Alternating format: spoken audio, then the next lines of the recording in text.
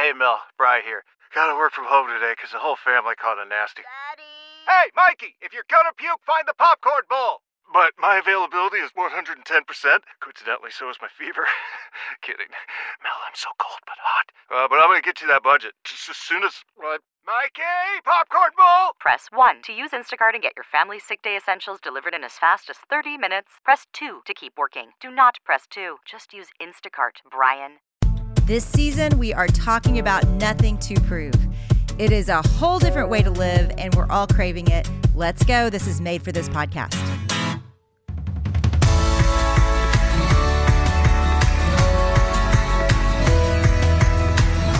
Hey guys, welcome to season 8 of the Made for This podcast. Before we get into Jenny's teaching today, I want to make sure you know about a couple resources that we have created for you to dive deeper into these next 12 weeks. If you're looking for a summer book club to do with friends, neighbors, invite a few people over, we made a Nothing to Prove book club kit just for you. You can download it for free at jennyallen.com. That's JENNIE Allen.com. And you can download that PDF, get a copy of Nothing to Prove book, and walk through the podcast with us. We made it super simple, so even if you've never done this before, all you have to do is follow the instructions, gather your people, maybe get some snacks, and use this opportunity to go a little bit deeper with some people in your life. So again, go download Nothing to Prove book club kit at jennyallen.com, and I will put all the info in the show notes as well. Okay, you ready? Here's Jenny for episode 1 of Nothing to Prove.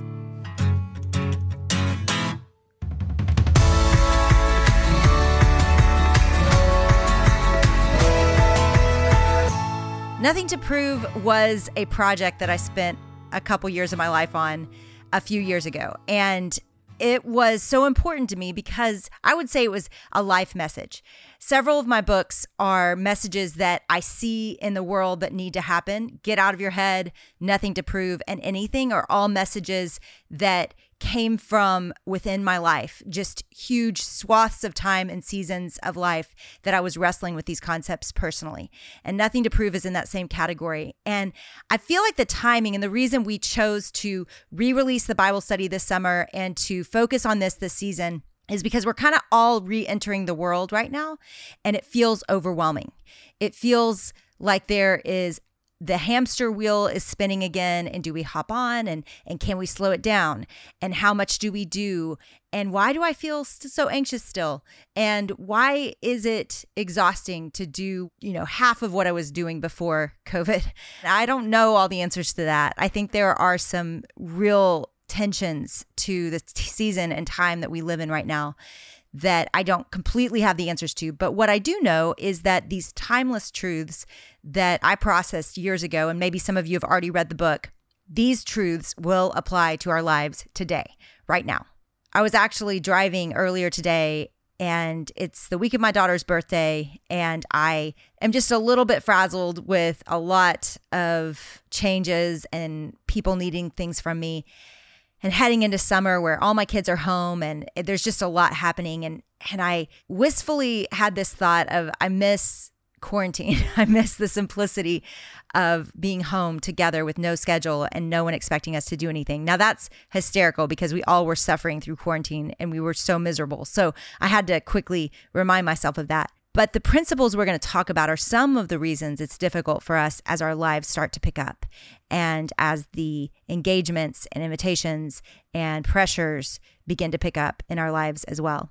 And so what I want to talk about is I want to get to the core of what it is that makes us feel anxiety with our relationships, with our to-do lists, with our overwhelming desire to live on purpose or to have lives that matter. There's a pressure and anxiety, a drum that kind of beats in the distance that we want to turn off. But if we turn it off, then we know we're just going to become lazy and checked out and apathetic. And God has a different way. He has a way for us to do the work, but he promises us this. He says that the yoke that I'm asking you to carry, there is a yoke, right? We are going to get up under something and we're going to plow. We're going to do the work. But that yoke is easy and the burden is light.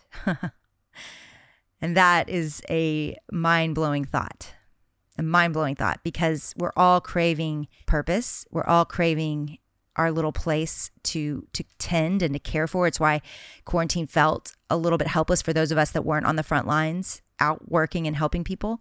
We do want a purpose. We do want a burden. We do want to be strapped in next to God and accomplishing things for him. But we want to do it in such a way that there's peace and patience and kindness and self-control and joy rising up in our lives. And that's what I pray for all of us in this season.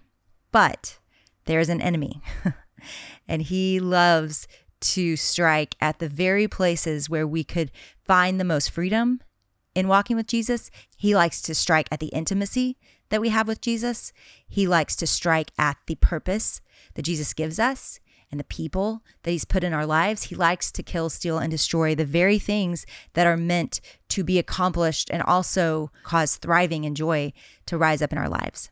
I wrote this for Nothing to Prove, and it has actually been such an encouragement to me because, and I think about it very often because I do see different seasons in my life, the enemy comes at me in different ways.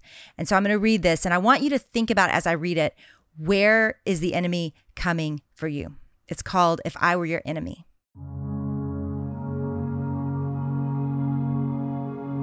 If I were your enemy, this is what I would do. I would make you believe that you need permission to lead, make you believe that you are helpless, make you believe you are insignificant, make you believe that God wants your decorum and behavior. And for years, these lies have been sufficient to shut down most of the church. But now, honestly, a lot of you are awake. You're in the Word, you're on your knees, and God is moving through you, and you're starting to get dangerous. You are free, and you are leading other people to freedom. And those old lies are no longer adequate. So, if I were your enemy, I would make you numb and distract you from God's story. Technology, social media, Netflix, travel, food, wine, comfort. I wouldn't tempt you with notably bad things or you would get suspicious. But then you would love comfort more than surrender and obedience and souls. Now, if that didn't work, I would attack your identity. I would make you believe that you have to prove yourself. Then you would focus on yourself instead of God. Friends would become enemies. You would get depressed and be ungrateful for your story. Or you would compare and believe that you're better than others. You would judge people who need God. You would condemn them rather than love them and invite them in. And if that didn't work, I would intoxicate you with the mission of God rather than God himself. Then you would worship a cause instead of Jesus. You would burn out from striving. You would think that success is measured by the results that you see. You would build platforms for applause rather than to display God. And if that didn't work, I would make you suffer. Then maybe you would think God is evil rather than good. Your faith would shrink. You would get bitter and weary and tired rather than flourish and grow and become more like Christ. You would try to control your life rather than step into the plans that he has for you. The enemy is telling you that freedom is only found in finally proving to yourself and to the world that you are important, that you are in control, that you are liked, that you are happy, that you are enough.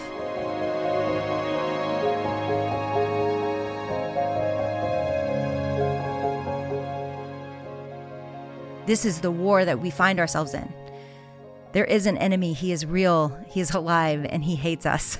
And he has set into motion temptations that would strangle out our faith and our hope and our confidence and our courage. And then replace all that with this lie and this narrative that tells us that we have to be a part of a story that is built around the central character, and the central character is us, right? That you are the central character of the story, that I am the central character of the story, and that eventually if we hit some expectation, an invisible line that keeps moving, if we finally hit that line someday, somehow, then we would arrive at a place where we feel like we are enough, and what we do is enough, and how we live is enough, and our status of our family or lack thereof is enough. And we keep chasing things on this earth that never, ever satisfy us. The next 12 weeks, we're going to be walking through Jesus's life in the book of John. And the reason we're going to do that is because what Jesus did is, number one, of course, he was the Son of God that came to die for our sins so that we could be reconciled with God forever. Big deal. right? This is a huge part of Jesus's life, but he could have done that at a younger age. He stayed for 33 years because he wanted to show us what it looked like to walk with God, his Father. He modeled, he didn't just provide the means to salvation, he modeled how we would live out our lives while we were here. There used to be a bracelet. I'm sure they still exist. In fact, I think one of my kids might wear one called WWJD, What Would Jesus Do? And if you've not seen The Chosen yet, I would really, really encourage you to watch both seasons of that. It is so powerful because what The Chosen does such a great job of, and it's an app, you can download it, look it up. Millions and millions of people around the world are watching it right now. It's so powerful. And it's a portrayal of Jesus. And what I love about it is he is so likable and yet fierce. He's clear and he's courageous. He is unmovable in a sense of this is what I'm called to do, but he's also unmovable in his love. And what you see when you watch The Chosen is what you see throughout the scriptures, which is, gosh, this God was so different than the Old Testament. This is a portrayal of the love of God, the tenderness of God, and the example of a way to live that is so different than the angry judgment that you see in the Old Testament towards those who don't believe. He actually went after those who didn't believe, and he built bridges to people that were unlikely, and he had relationships with the most notable sinners in almost every town that he stopped and visited. So you see a God who comes after the broken and in fact even says, I came for the sick, not the well. I didn't come for the religious that think they have all the answers. I came for those that know they need help, that know they need God. And this idea of a dependent relationship with God is so evident in the life of Jesus, a dependent walk with his Father. And that is what he modeled for us, and that is how we are to live as well. So we're going to look at his life, and we're going to just specifically look at the example. We're going to look at 6 different moments where Jesus interacted with people in a way that shocked everybody. Now, all of this is based on 2 resources that we want you to get. There's a choice. You can get the book or you can get the Bible study. The Bible study comes with videos and cards. It's re-releasing right now because we wanted to put it in a format that worked well with the book. And also make it a little bit more affordable. So we re-released the study, Nothing to Prove. Used to be called Proven, and now it is Nothing to Prove. And it goes with the book, but we also built a book club guide you can download if you're a reader and just want to do a book club for the summer. We have both options for you. So both work together and both also work separately. So we have built out lots of different ways for you to experience this, and you can find all of these resources at jennyallen.com. So let's start with this first moment. John 7:37 through 38. On the last day of the feast, the great day, Jesus stood up and cried out, "If anyone thirsts, let him come to me and drink. Whoever believes in me, as the scripture has said, out of his heart will flow rivers of living water." Now, this scripture takes place with a woman, you may have heard this story, at a well that had been chasing men, actually, and significance through relationships with different men. And he calls it out. He names what she's doing. She doesn't tell him. He prophetically says, "This is what you've been doing. I know it." And then he builds this relationship with her and has this incredible conversation with her. And he promises her, you don't have to keep running after the things that you have thought in the past would make you happy. You also don't have to run to shame because she had made so many mistakes. In fact, she was living with a man right there at that time, and they were not married. And so she had a lot of shame. She actually came to the well in the middle of the day, and he said, hey, you don't have to chase love on earth, and you don't have to chase and be defined by shame and your worst decisions. I'm actually going to give you a water. They're standing at a well, mind you. I'm going to give you a water that causes you to never thirst. You don't have to keep coming back to it. In fact, this water, he says, is going to spring up and out of your heart. It says, out of his heart will flow rivers of living water. So this is the promise that Jesus makes to the Samaritan woman. It's the promise he makes to you and me. When we find our significance and our position and our identity and everything that we're chasing in Jesus, our hearts are fulfilled. Now, why is that so hard? Go back to the beginning of the podcast. There is an enemy, and he is trying to make us search everywhere, but in the one place living water is flowing and found. Because what happens if your life actually is found in Jesus, and you wake up in the morning and you have peace and joy and patience and all the fruits of the Spirit coming out of you, kindness, goodness, gentleness? What happens around you? People want what you have. I watch my kids do this. When they moved to Dallas, my older two, they walked into a new public high school, and they both had a relationship with God. And yes, they made mistakes and they weren't perfect, but there was a confidence and a joy in them as they walked into this school. And it was hard. I mean, there was a lot of pushback and times where they were left out and times where, they were new kids in a huge school with kids that had grown up together.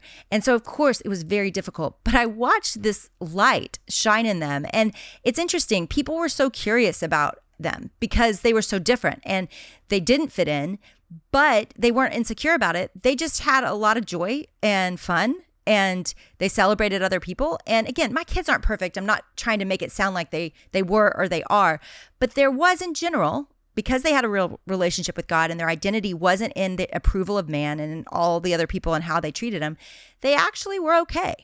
I actually sat down another one of my kids the other day because this one was wrestling with not getting included to something and having a hard time. And I asked him, I said, "Are you okay? Like, let's think about the times you've been left out and the times you haven't been included. Were you okay?" He was like, "Yeah, I was. And I am. I'm okay." And I said, "Why? Why are you okay? Even if you get left out, even if you're on the outside of a friend group, even if people are really hateful and mean to you, why are you okay?" And he started naming things. He said, "Because I have you, and I have dad, and I have my brother and my sisters, and because I have God, and because those things can't ever be taken away from me, and because my life is good, and because I'm happy." And he just kept going. It was amazing. I was like, we need to do this every day. I need to do this. And I think that's what this is there's this steadfast foundation that sits under us. And that foundation actually produces the thing we crave. Jesus knew, hey, you can't live long without water. It's something you can't even live really more than 48 hours with. And so you'll die. Food you can live apparently 40 days. He lived in the desert. I'd rather not try that. But apparently you can live pretty long without food, but you can't live without water. And what Jesus promised is, I'll be that water for you. I'll be the thing that meets your needs every day, every hour, every minute. And because I'm meeting your needs, you'll actually be able to give that overflowing water into other people's lives. And it's going to be attractive because they're thirsty too, and they're hopeless too. And they need what you have because of me. And this story is how you know Jesus, if you know him. And if you don't, it's why you're here, because you're thirsty. I imagine you wouldn't click on this podcast just, to be taught about, there's podcasts if you want to learn about almost every other thing. But this one, we're talking about Jesus, and we're talking about the scriptures, and we're talking about hope and peace and life and where it's found. And I imagine if you're here and walking with God, or if you're here and not walking with God, you came because your soul's just a little bit thirsty. And I get that.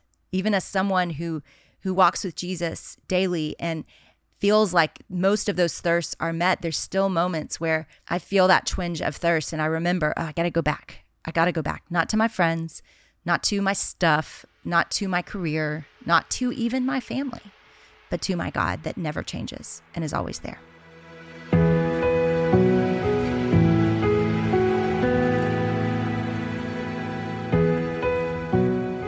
Seek ye first the kingdom of God, and all these other things will be added to you. That does not mean popularity and necessarily wealth or answers to all of your problems, but you will feel peace, patience, kindness, goodness, joy rising up in and out of you. That's the living water. It's the Spirit that is filling you and giving you peace and issuing you things that you can't describe unless you've experienced it candidly.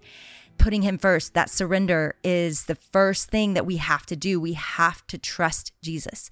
We have to say, you know what? I'm tired of building my own life. I'm tired of chasing these things that don't bring me joy. And this is where you start. And I'm just going to set this here because it's the most important thing you might do in the next 10 years of your life, is just to surrender to Jesus. So right now, if you're tired of fighting insecurity, I want you to pray with me this prayer. God, I want you more.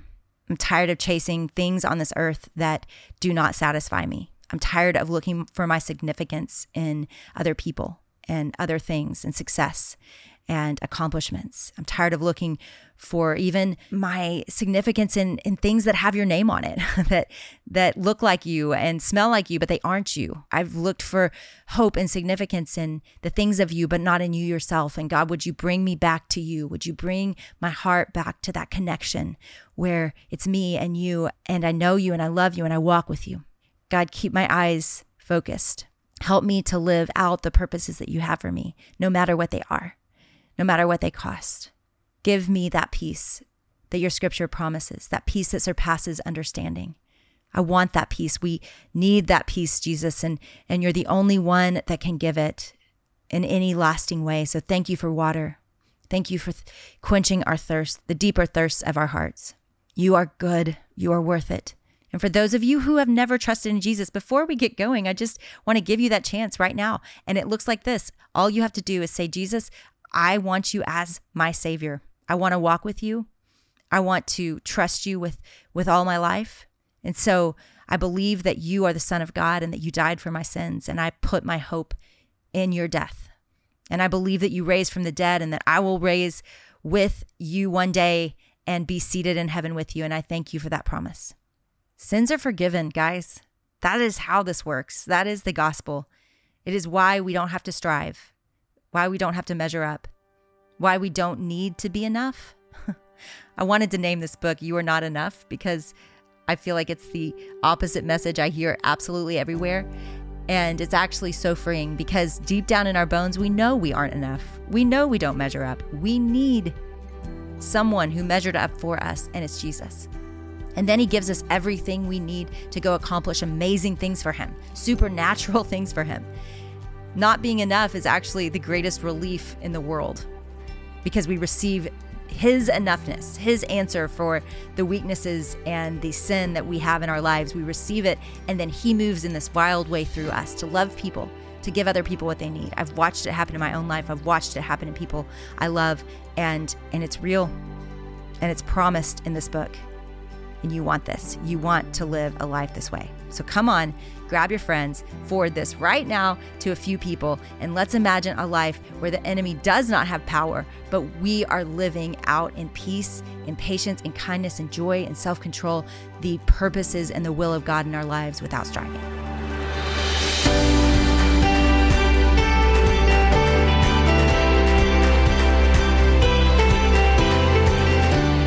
Hey, Chloe here, and I just want to hop on here before you turn off your podcast app and ask you, will you leave a review if you've enjoyed listening today? You guys, you feel like family, even though you're on the other side of your AirPods or your computer, your radio, however you're listening.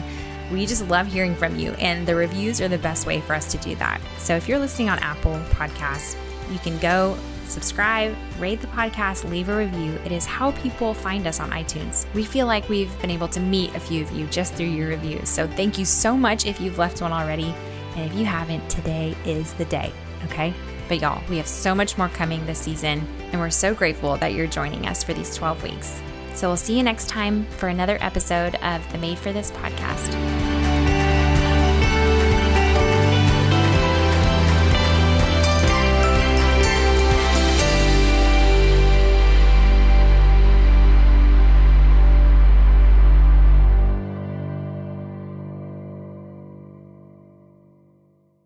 Waiting on a tax return? Hopefully it ends up in your hands. Fraudulent tax returns due to identity theft increased by 30% in 2023. If you're in a bind this tax season, LifeLock can help.